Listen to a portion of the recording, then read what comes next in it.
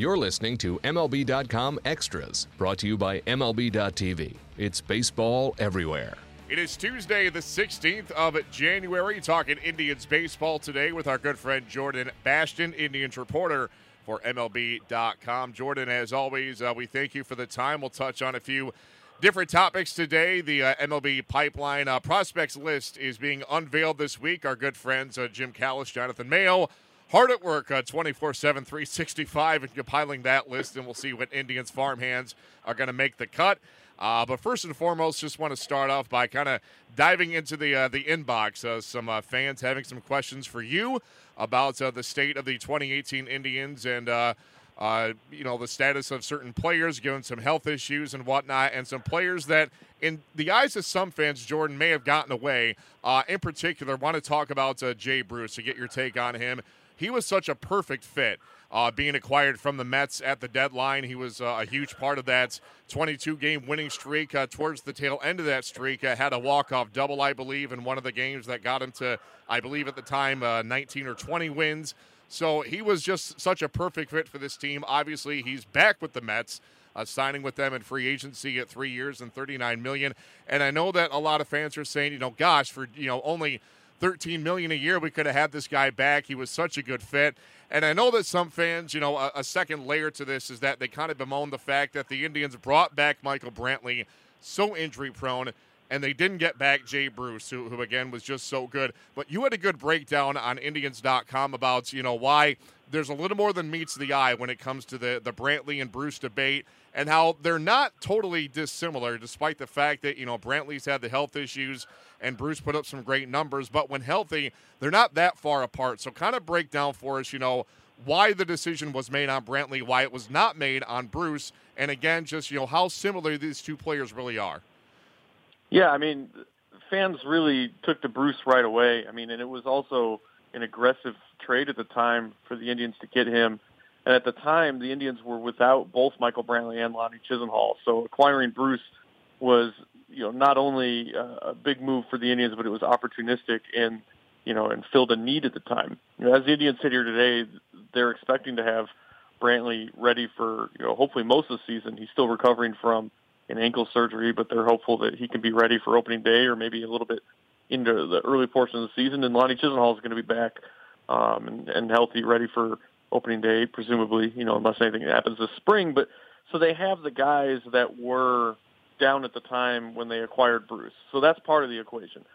As far as picking up Michael Brantley's team option for $12 million, this was a decision they had to make right away, right out of the chute when the World Series ended. They had a few days to go over.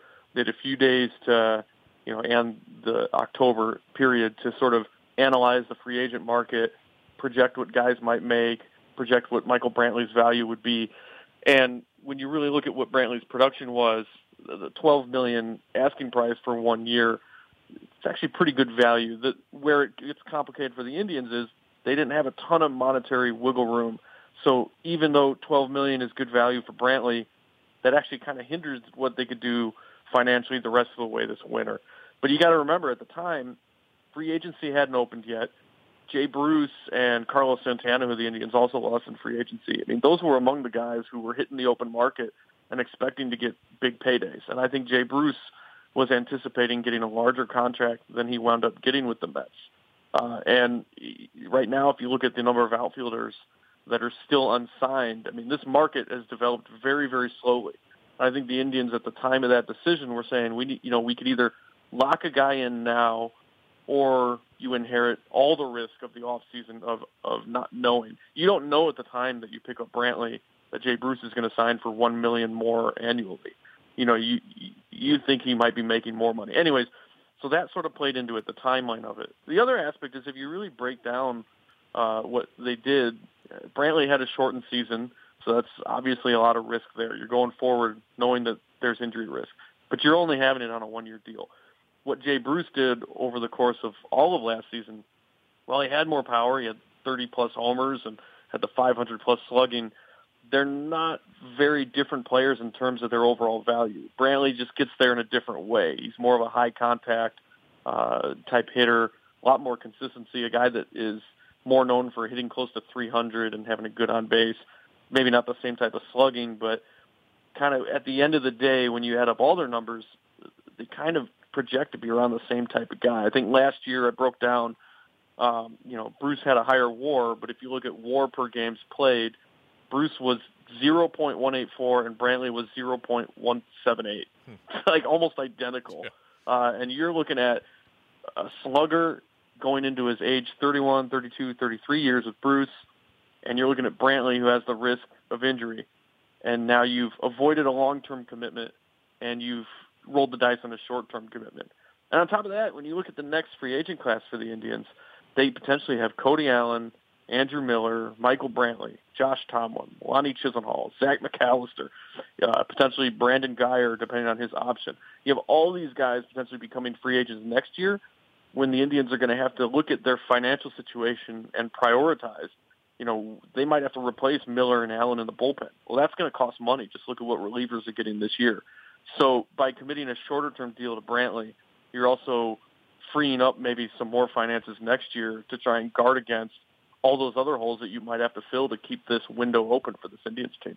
And Jordan, when you look at the state of baseball right now, the freshest thing in people's minds is the World Series, which was a glorified home run derby at times. So you've got that in your mind.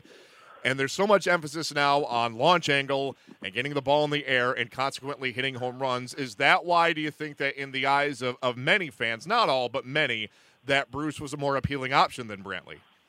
Oh, for sure. I mean, everyone loves, chicks dig the long ball, right? Of course. What was that old commercial with Greg yes. Maddox? Yeah, we all love that. And most dudes do too nowadays, so let's be honest. Yeah, people love home runs, but I mean, you can look at, I can't think of his numbers off the top of my head, but I think a guy last year like Rougned Odor, I think he hit 30-plus home runs, but when you looked at his weighted runs created plus or his OPS plus, he was well below league average in terms of hitting. Now, it's not fair to really compare him to Bruce because Bruce was an above-average hitter. He had a 115 OPS plus, which means he was 15% better than league average last year. So this guy was a guy who sort of bought into the fly ball revolution and did it effectively. So it's not to say you don't want to clump him in with guys that are hitting 30 home runs and are below average. He doesn't really fit into that category.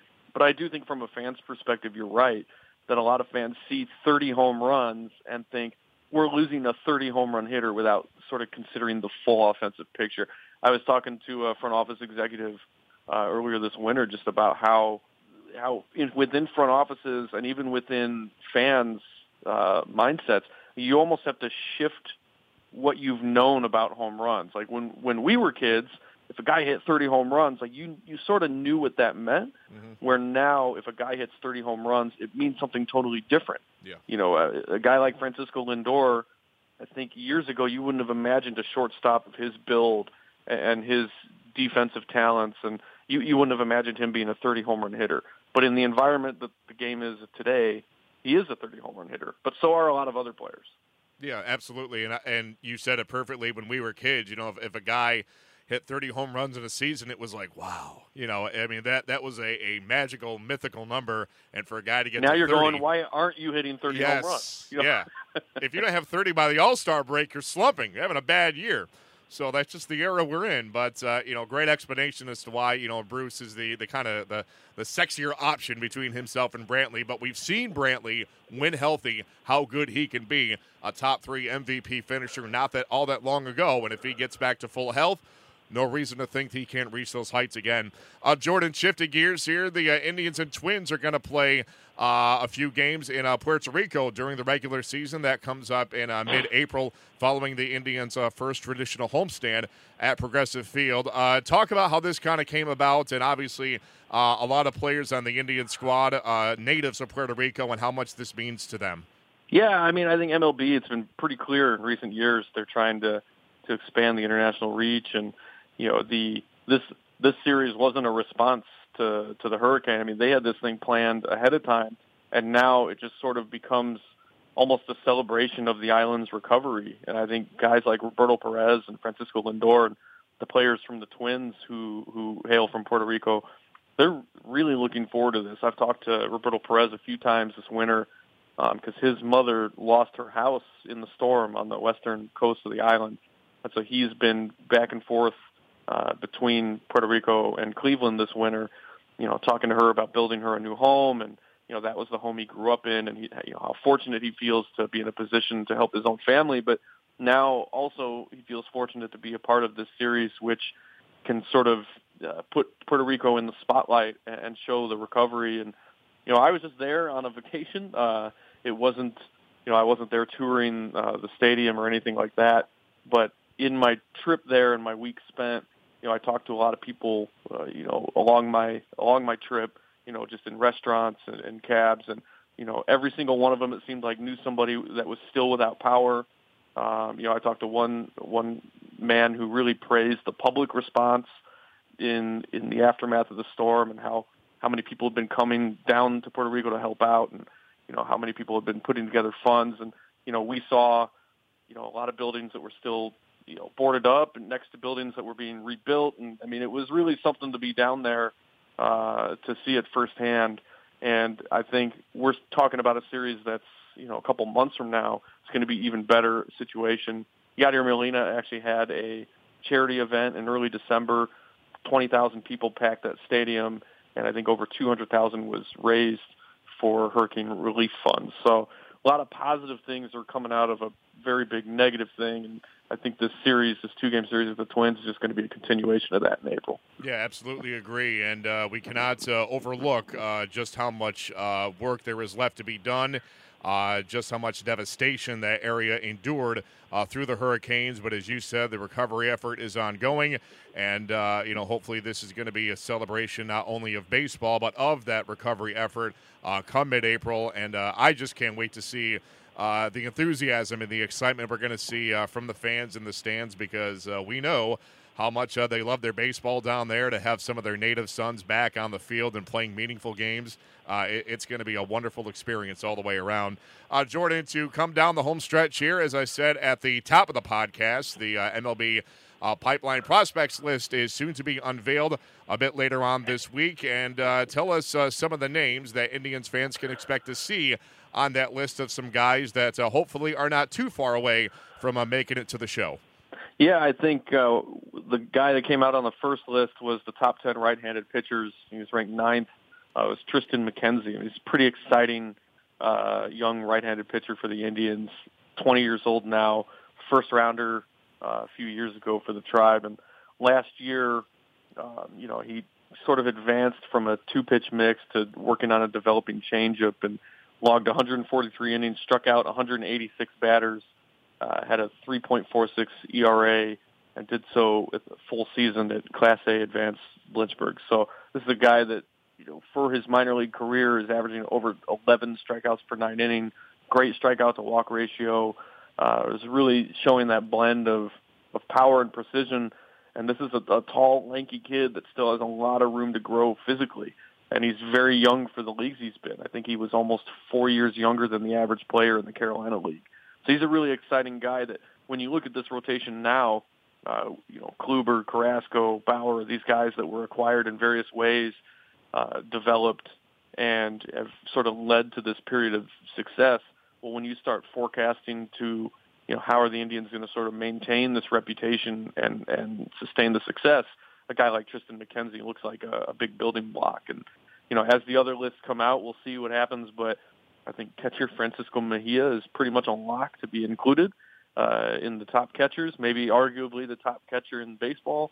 And then another guy that I think could make the list among first basemen is Bobby Bradley, who's a young power hitter within the Indian system, and will be in spring training with the team along with Mejia this year coming up. So a lot of young prospects coming up. It's, last couple of years you've seen guys graduate to the big leagues, guys like Bradley Zimmer, a few years ago, Tyler Naquin, Lindor before them.